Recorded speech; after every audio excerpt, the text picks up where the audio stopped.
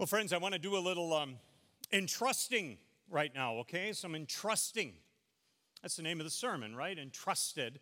And if I could have Pastor Hank help me here, if you could stand, Pastor Hank, and I'm going to entrust this $5 bill to you. Thank you. I'm going to entrust it to you, and your task with that $5 bill is to find someone, a male, in their 30s or 40s. So all the males in their 30s and 40s, raise their hand. Are there a few here? Males of 30 and 40. We have some elderly males raising their hand. If you could just entrust that $5 to a person in their 30s or 40s.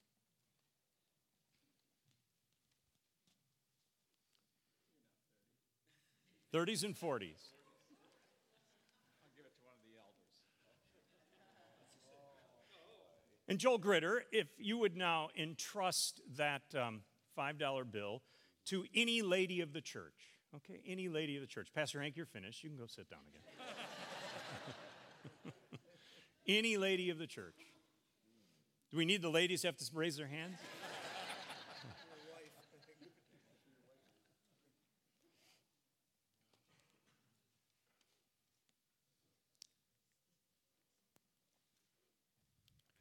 All right.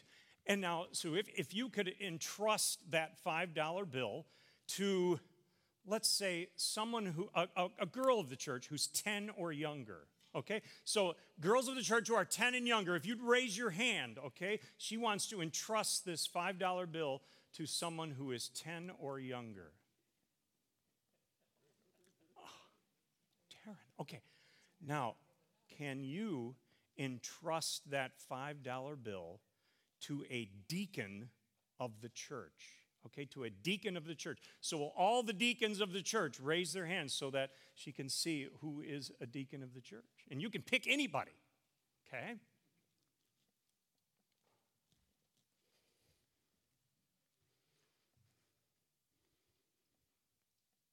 All right.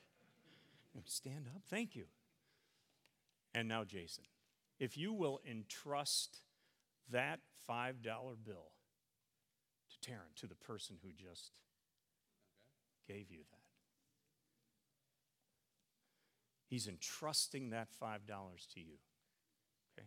Thanks, Jason. And you may have that $5. Okay?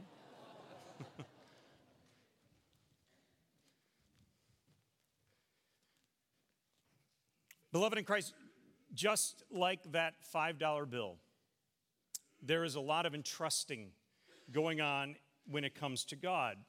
And that filters down to God's people, the church. And we want to take a look at that entrusting today. For it ties in very well to what we did earlier in the service when we witnessed these elders and deacons being ordained or installed into the respective offices, entrusted with authority. So this entrusting we've been talking about and now demonstrating just a moment ago, this entrusting is relevant to us today and what we witnessed. You know that. So where does this entrusting begin? Well, it begins with God, doesn't it?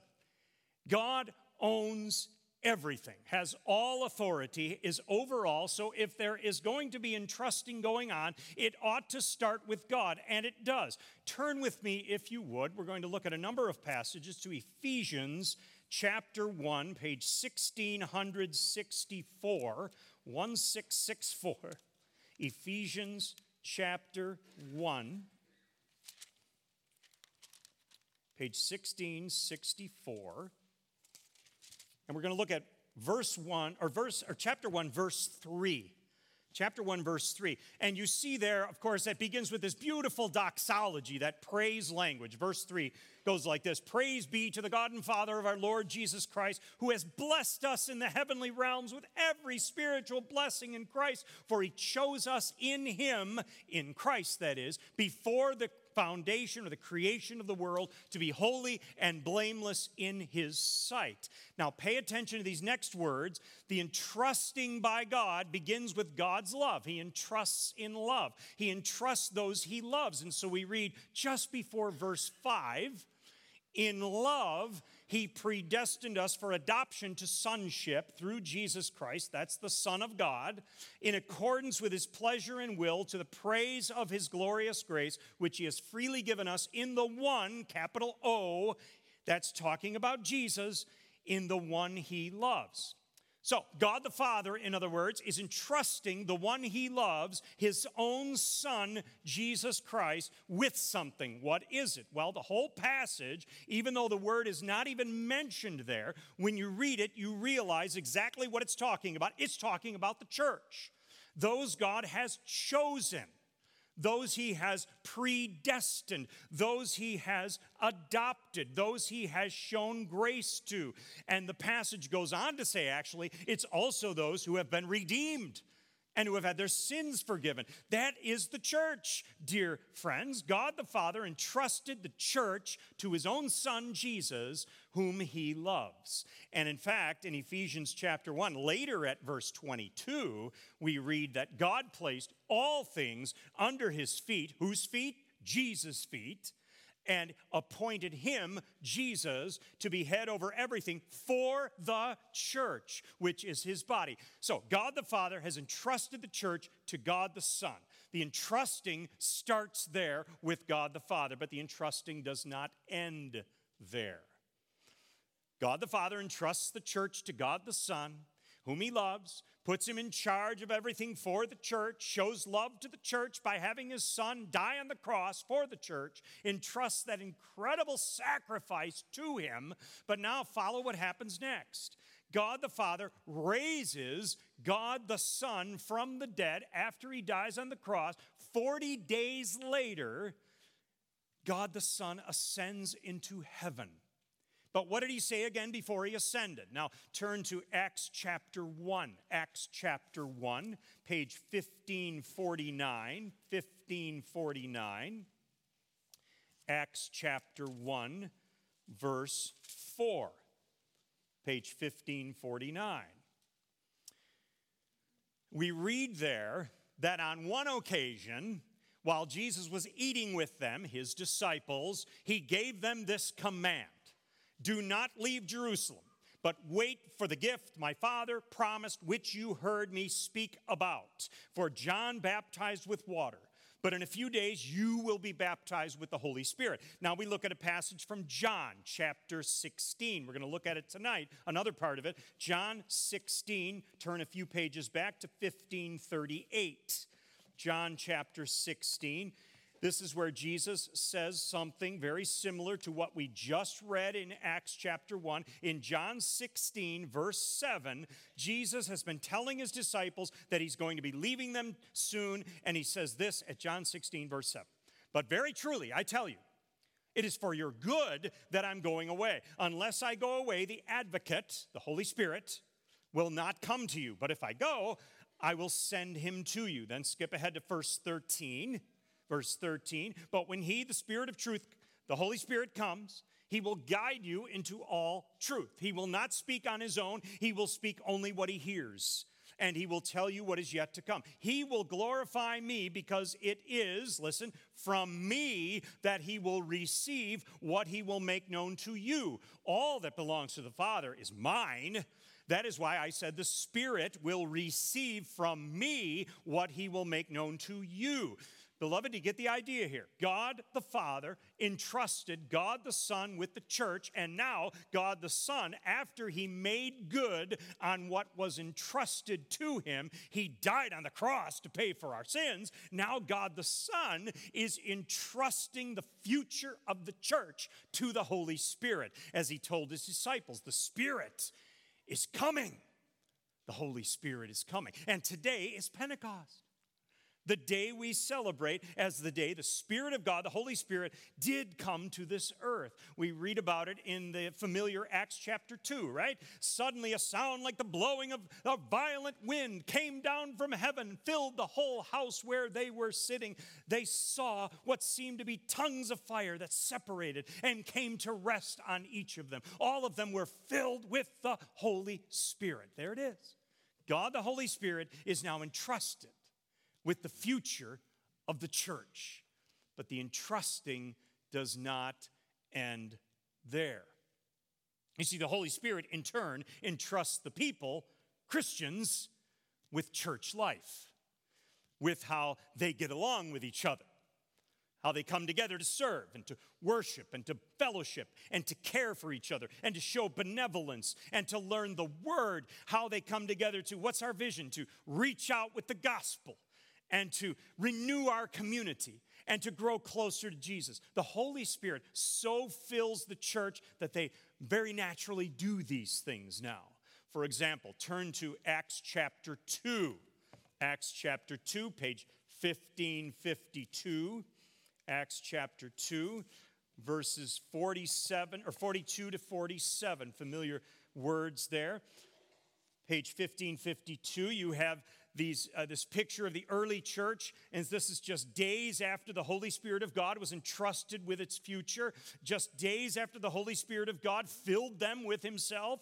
Acts chapter 2, verse 42, we read there, they devoted themselves to the apostles' teaching and to fellowship, the breaking of bread, and to prayer. Everyone was filled with awe at the many wonders and signs performed by the apostles. All the believers had everything in common. They sold property and possessions to give to anyone who had need. Every day they continued to meet together in the temple courts. They broke bread in their homes, ate together with glad and sincere hearts, praising God and enjoying the favor of all the people. And the Lord added to their number daily those who were being saved. And on the day of Pentecost alone, just so you know this, 3,000 were added to their number. That's a beautiful picture of church life. The church life that was entrusted by the Holy Spirit to the Christians. What else does he entrust? Gifts, spiritual gifts, right? Romans 12, 1 Corinthians 12, the two 12s. We read about how we are one body, many parts, and we all belong to each other. We each have different gifts given to us by the Holy Spirit: prophecy, serving, teaching, encouraging, giving, leading, showing mercy, gifts of healing, helping, guidance, and so on and so on. Gifts the Holy Spirit gave to the people in the church. And when the church is humming along on all 8 cylinders, people are using their Spirit-given giftedness to serve God. And church life deepens and grows while God is glorified and people are built up. The Holy Spirit entrusts church life to us by giving us gifts and love for each other and service and so on. And not only that, what about when there are problems in church life? What about when church life becomes a little bumpy or even comes to a screeching halt? That's what happened early on in the early church, just weeks, months maybe after Pentecost when the Holy Spirit was poured out. Turn with me to Acts chapter 6, page 1557. 1557, just a few pages later there, Acts chapter 6. We're going to read that in a little bit. What we're going to read is something that happened when the word of God was spreading like wildfire. The gospel good news of Jesus dying and rising from the dead and bringing forgiveness and eternal life to all people. More and more people are believing in the one who made that all happen, the Lord Jesus Christ. So these are all new Christians back then, all new Christians. Some of them are from the Palestine area, right around Jerusalem. And they do everything in Hebrew or Aramaic. They're the true blue Jews. Now, there are some other Jews who were scattered, spent a lot of time further away from Jerusalem. They've been influenced by a bunch of Greeks. They all speak Greek at their worship services. They still like to say they're Jewish, but everyone knows they're maybe not as Jewish as the Hebrew Jews are. And that's all right. So already, very early on, even before the church started gobbling up Gentiles and non-Jews and converting them to Christ left and right, there were different groups of Jews within the church. And that's okay. But church life sometimes has to figure some things out when there are more and more people. And that's what happens here. Here comes the first problem within the church, right here in Acts 6. What's the problem? Well, there's the Hebrew Jews, and then there's the Greek Jews. And the NIV uses the term Hebraic, Hebrew, and Hellenistic. It means Greek. Either way is fine. Early church. And what's happening back then is that the 12 apostles are doing it all. And apparently when they pass out the food to the poor each day, and the poor were specifically the widows, because they had no means to provide for themselves, it seems as if, at least according to the Hellenistic or the Greek Jews, that the Hellenistic Greek Jewish widows weren't receiving as much food as the Hebraic or Hebrew Jewish widows. Daily distribution of food, one group seems to get enough, another group doesn't get enough at all. And the Hellenistic Jews are complaining about it. Problems in the church. And now we see what happens. We see how the Holy Spirit entrusted church life to the people, Christians, the people of the church. It's as if the Holy Spirit is saying, look, you're now the church. Jesus, through me, has put me in your heart to give you a whole new way to live. You've got that, so you need to figure this out. You've got a problem. You're the church. I entrust you with the task of figuring this little problem out. I entrust you with church life, congregational life. It's joys and it's concerns. But you've got me living in you. You can do it. You can fix this concern. Let's see what happens. Let's read it, Acts chapter 6, first 7 verses. Maybe you read it already when I was rambling, right? In those days, when the number of disciples was increasing, the Hellenistic Jews among them complained against the Hebraic Jews because their widows were being overlooked in the daily distribution of food. So the 12 gathered all the disciples together and said, it would not be right for us to neglect the ministry of the word of God in order to wait on tables. Brothers and sisters, choose 7 men from among you who are known to be full of the Spirit and wisdom.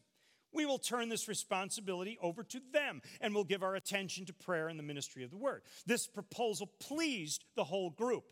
They chose Stephen, a man full of faith and of the Holy Spirit, Stephen, also Philip, Prochorus, Nicanor, Timon, Parmenas, and Nicholas from Antioch, a convert to Judaism. They presented these men to the apostles who prayed, laid their hands on them. So the word of God spread.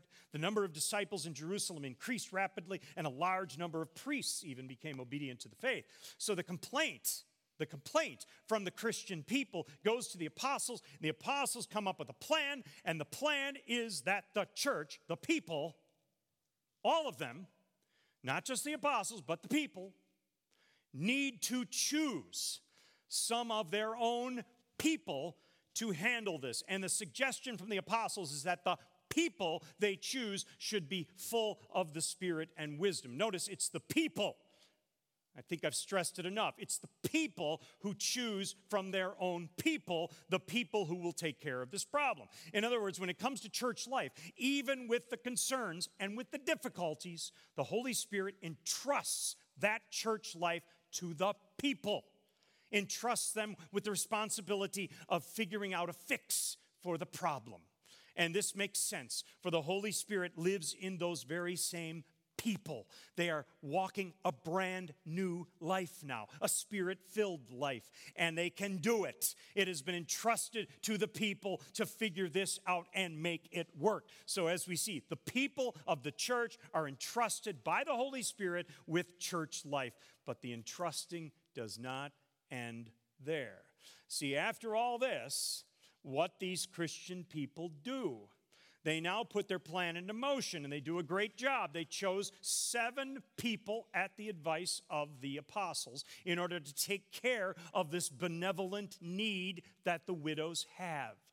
Now, the writer Luke of Acts did not call these 7 people deacons, but it seems as if this group of people in the early congregations eventually evolves, if you will, into the office of deacon. Again, these new Christian people, these new disciples, do a wonderful job putting their plan into motion. The Holy Spirit entrusted them with church life, and they're getting it done. They choose their 7, and from the looks of the names, they choose all Hellenistic type Jews. Very wise on their part. The Hellenistic Jews were the ones who brought the complaint.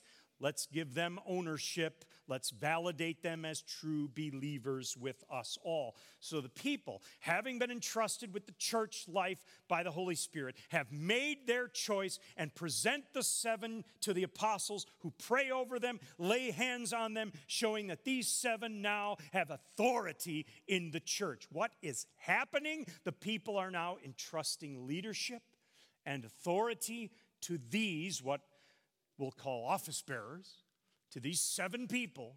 For all intents and purposes, they were office bearers, just like the apostles were office bearers. And of course, now we have office bearers that we call elders and deacons. And the people of the church, you entrust them with leadership and authority. These are our servant leaders. Just like the people of the early church, those new Christians entrusted spirit-filled, wise, faithful people with the servant leadership responsibilities of the church. That's exactly what we do today. We elect office bearers into servant leadership roles with servant leadership responsibilities. The spirit-filled church does that. Having been entrusted by the Holy Spirit with church life, the believers, the people, then entrust leadership to spirit-filled servant leaders. Now, don't get me wrong. God ordains, God installs these servants, and God gives them their authority. But as a church, as believers, as people of God, as spirit-filled disciples, you've chosen these men this year to servant leadership, to lead with authority. You've entrusted them to lead as servants of God, presented them, as it were, from amongst yourselves as your leaders. The very natural responsibility for these men that follows then is for them to take these servant tasks so seriously. For not only are they appointed by God, but you are counting on them. You, congregation, the people of the church, are expecting them to take that office seriously as you entrust leadership to them. You expect them to realize again the call to serve, to be filled with the Holy Spirit, so that you, led by them, can minister as best you can to our congregation and to our community. I'm sure your advice to them, congregation, then, is to keep God's word close to them, that they read their Bibles and pray for hearts of compassion and minds filled with wisdom, that they pray for a deep, deep love for God's people, because God loved all of us first.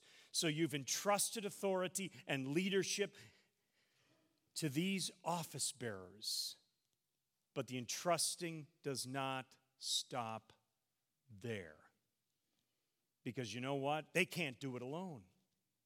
They need you right back at you. They need you to support them. So they, in turn, as servant leaders, entrust you with the responsibility of supporting them, sustaining them in prayer, encouraging them with words and notes. As servant leaders with authority, they will be assailed by Satan, who desires that they, what? Slack off, that they get cynical, that they forget to love, forget to pray, forget to read God's word. They need you, beloved church, to support them, especially with your prayers. They can't do their tasks without them. The Apostle Paul knew this.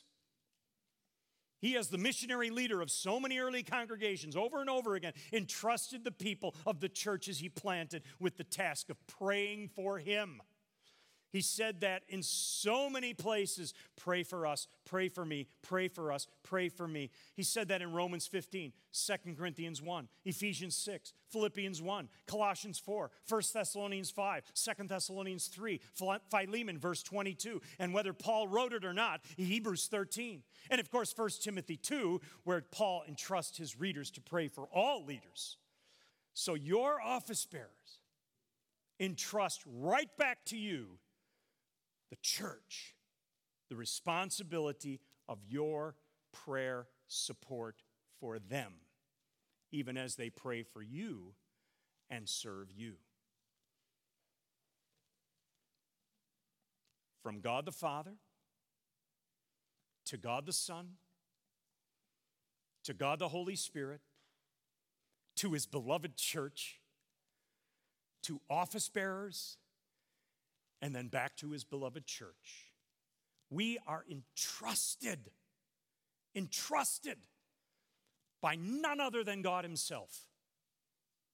And he will always be faithful to us. And he desires that we be faithful too. Let us pray. Our Father in heaven, thank you for all the entrusting that you do, Father to Son to Holy Spirit to church. And we're thankful that you include us in on that. Of course, led the whole way by the Holy Spirit, we know that. But then we entrust leadership and authority to our leaders, our servant leaders. And then they entrust the responsibility of prayer support right back to us, the church. Our Father, we pray that we would be faithful. We know you will be faithful. We know you will always be faithful to your church. And we pray that as your church, as office bearers in it, as your church, we will be faithful first and foremost to you, and then faithful to one another, our brothers and sisters in Jesus Christ. In Jesus' precious name we pray. Amen.